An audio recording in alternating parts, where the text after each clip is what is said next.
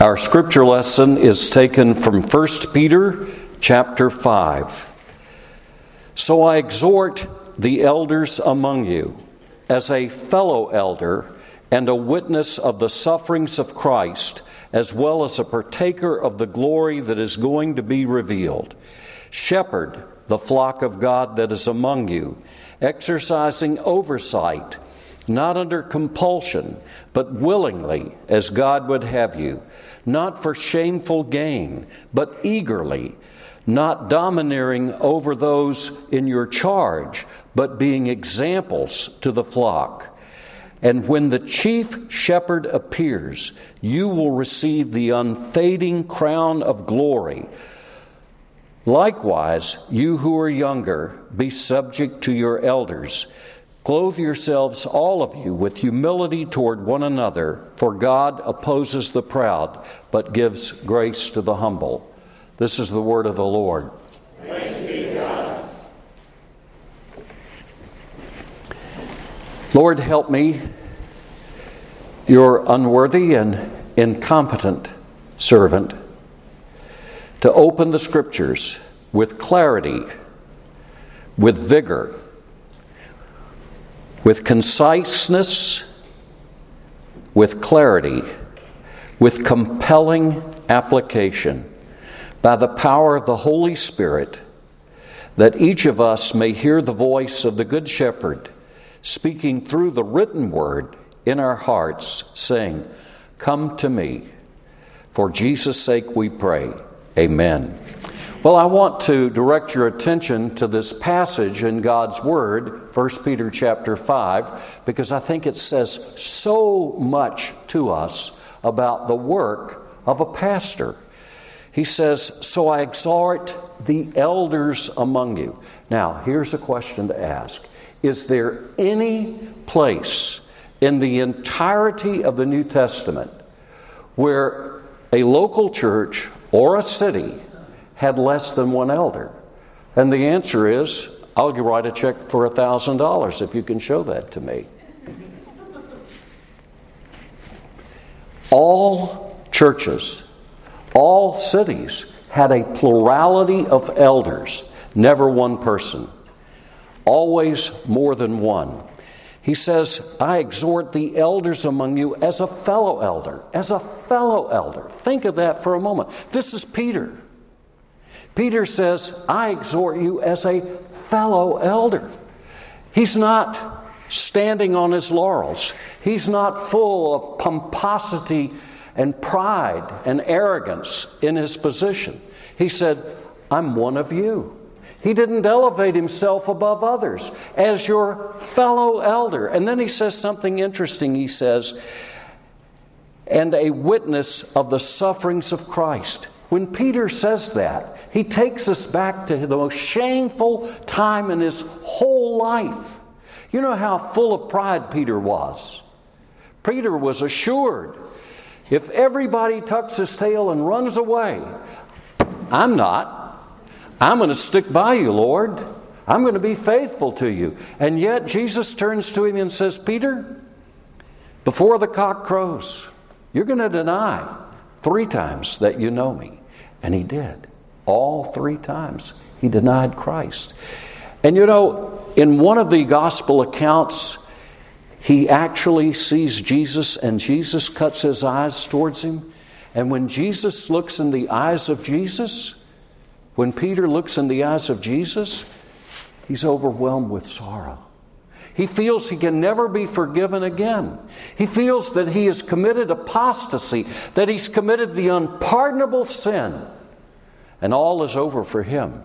But you know, the beautiful thing is he writes and reminds us here of a great truth. He's a witness of the sufferings of Christ. And that reminds him, as it should remind us, that each one of us here is a moral failure. All of us are morally bankrupt if we have to stand before God on our own righteousness and our own merits. Peter is a man who witnessed the sufferings of Christ, but was brought back. Why was Peter brought back? Jesus said, I prayed for thee, that thy faith fail not. I kind of like Old English, because not only did Old English give a singular and a plural third person, he, she, it, and they, but it also gave a singular and a plural for the second person. Why did Peter return to Christ? Why did he respond to the gospel? Because I have prayed for thee.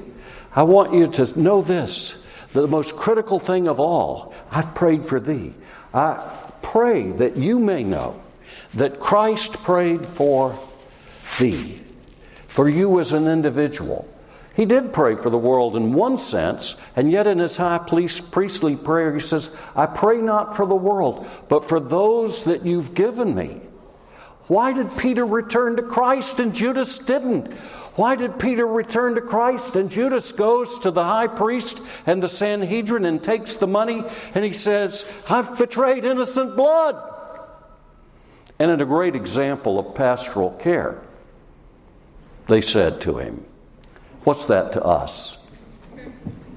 And so he threw the money down. Judas was brokenhearted. Judas was in despair.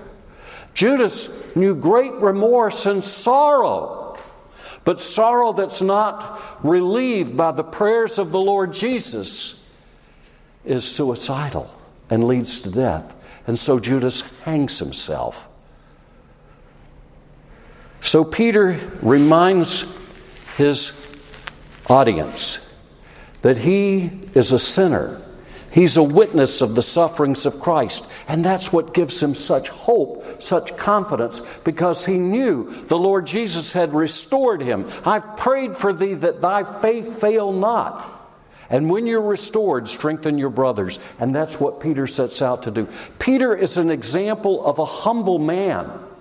Your fellow elder, not the big muckety-muck, your fellow elder. And he wants to see that in his fellow elders. Now notice what he says. He goes on and he adds, as well as a partaker of the glory that is going to be revealed. You know, this world is going to come to an end. And this world is going to come to an end in a beautiful way for those who know the Lord Jesus Christ. That's the great purpose of River Community Church, that you would know the Lord Jesus Christ personally, that you would know that He is your Savior, that you would know that He died for your sins, that you would know that He is at the right hand of the Father on October the 3rd, 2021, praying for you today. He's praying for you. Why? Because the world that we live in is a world that's characterized by what? Well, he says, a witness of the sufferings of Christ. The sufferings of Christ let us know that suffering is not a strange or an odd thing. Suffering is the lot of every human being in this world, no matter who you are, from the highest to the lowest. But there's coming a glorious day. There's coming a day when the trumpet will sound. There's coming a day when the archangel will shout. There's coming a day when the great shepherd of the sheep will return from heaven for His own and take us to be with Him as earth experiences the wrath of God. The glory that will be revealed. Now he says to these elders, he says, shepherd the flock of God. That reminds us that all elders are pastors. Because the word for a pastor is the idea of shepherding sheep. And so all elders are pastors. And we need to remember this. There's not some big boss preacher up here and there are little flunky elders underneath him. That's not the way it is. This is vital. This is essential. Here is Peter, the Apostle Peter, the one who was privileged to confess Christ on the day of Pentecost as the first preacher. The one who was privileged, along with the Apostle John, to lead the Samaritans into a united faith along with the Jewish church. The one who was privileged in Acts 10 to lead the first Gentile convert. Here's this man of great privilege, but great humility. And he says, shepherd the flock. I want you to remember this, Trey, that you're an elder. You're not a super elder. We make a distinction between teaching elders and ruling elders, but really in the Bible, such a distinction is not a rigid distinction. Some elders, because of opportunity, are given the opportunity to serve full-time as an elder. So we think of teaching elders as those who are full-time elders, who devote themselves to the work of the ministry. But teaching elders are not up here in some super category. There's only one person who's in that super category. That's the chief shepherd. He says, the chief shepherd in verse 4, and when the chief shepherd appears, you will receive the unfading crown of glory. And I want to just give you some demonstrations from Scripture backing up what I've said this passage teaches. First, if you would turn to the left over to Titus chapter 1. Titus chapter 1. We see some things here that reflect other places in the New Testament. Titus chapter 1. Look at verse 5. Titus 1:5. Paul writes to Titus, he says, "This is why I left you in Crete, so that you might put what remained into order and appoint elders in every town as I directed you." So what do we see here? Paul has this elder named Titus, who's been commissioned by Paul himself to duplicate himself. In other words, a pastor's job is to duplicate himself in the lives of other elders. And so what he has to do is he has to find people he can leave God's word with, that he can instruct, that he can teach, so that they do what he does. That doesn't mean that everybody needs necessarily to be able to stand in a pulpit and without notes go on and on, blethering and blethering. But it does mean that every elder needs to be able to open up the Bible and say, this is what we believe and this is why we believe it.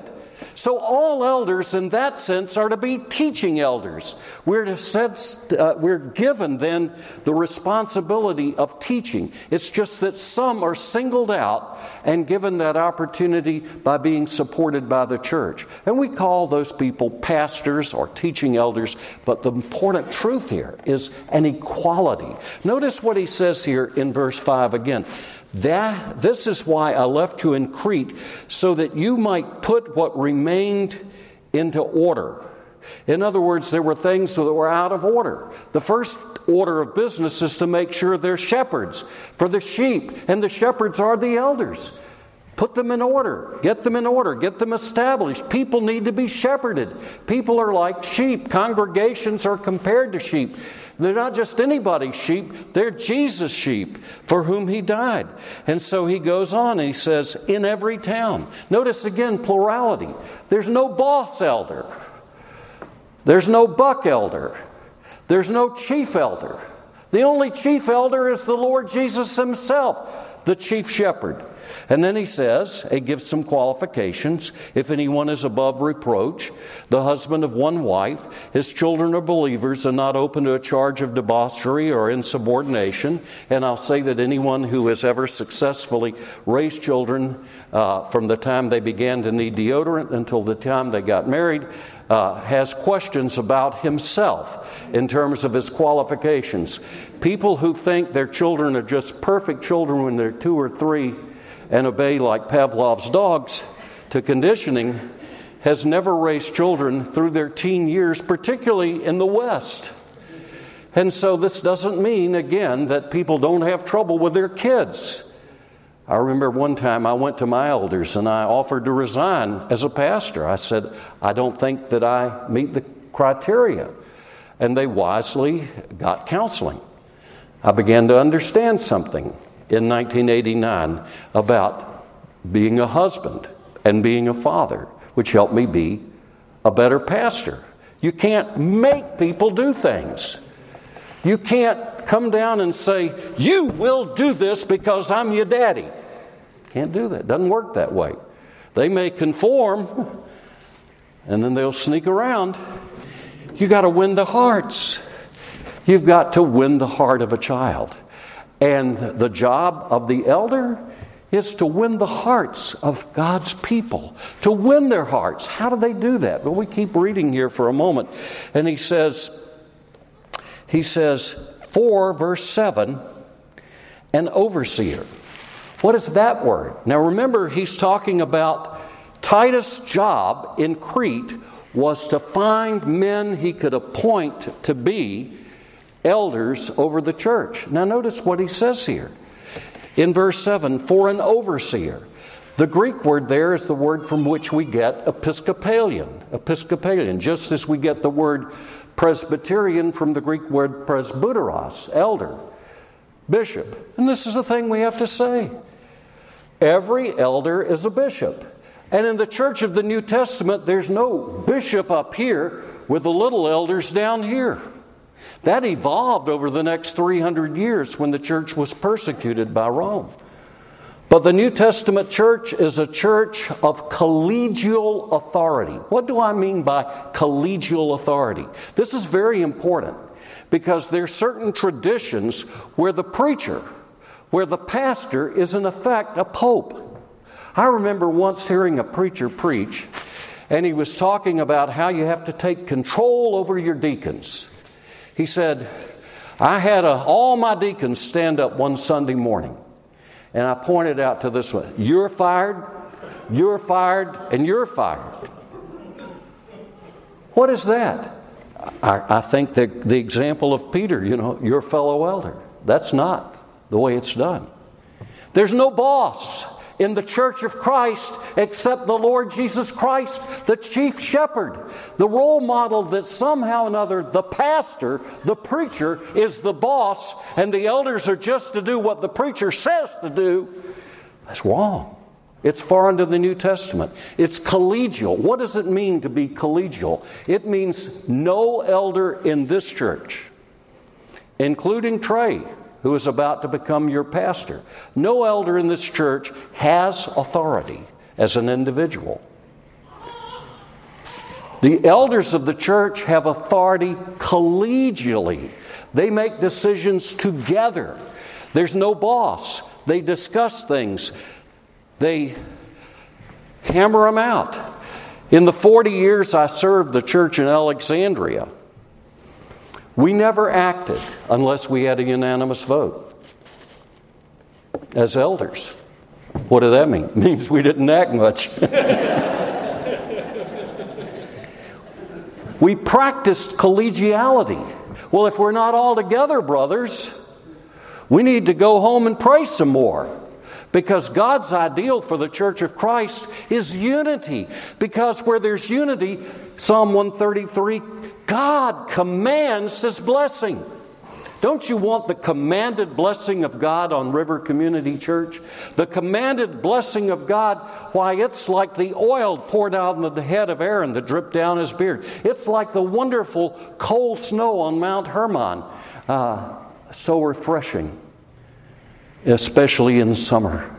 Don't you want River Community to be a place where people are refreshed, where they want to come, where people don't say, oh no, I got to go to church, where they say, oh boy, this is the Lord's Day. What a privilege to be able to gather with God's people, where there's unity and where there is common commitment.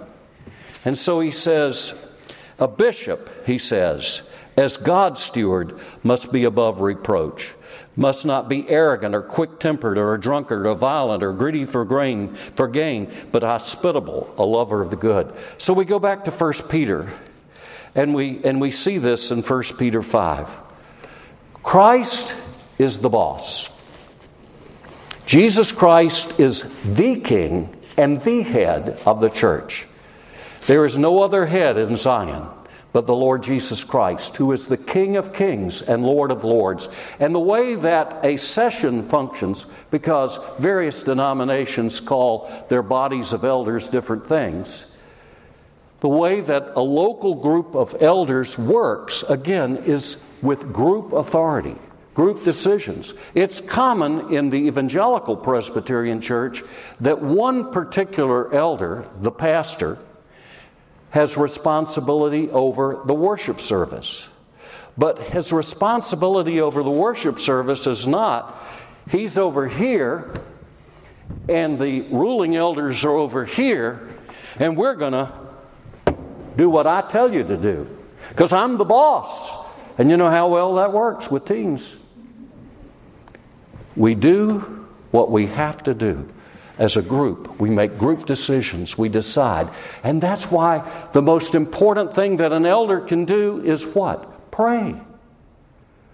Show me a group of elders who are not people of prayer, and I will show you a church that's ready to go off the cliff. Show me a group of elders that don't seek the mind of Christ in the Scriptures. I'll show you a church that's going to be a train wreck. Show me a session where people really don't think prayer is vital, and I'll show you a church that's going to split. Because God speaks to us through His Word.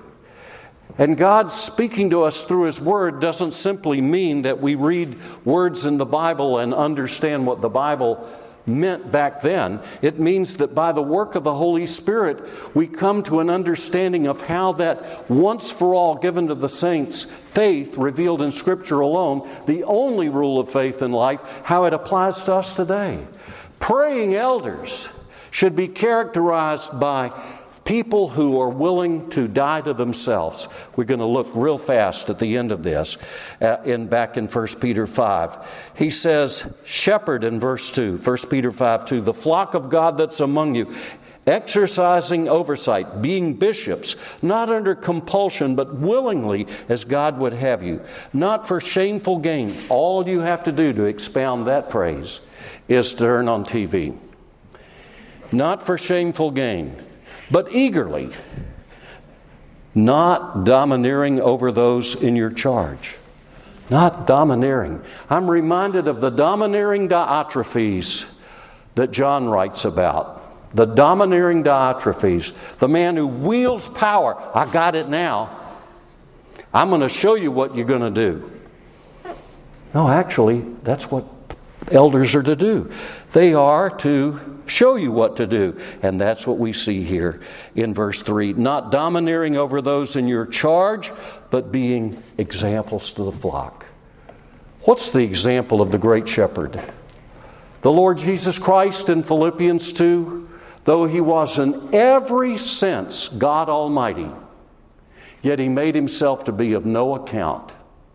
He put other people ahead of Himself. Think of who the Lord Jesus is, the eternal Son of the eternal God, begotten, not made.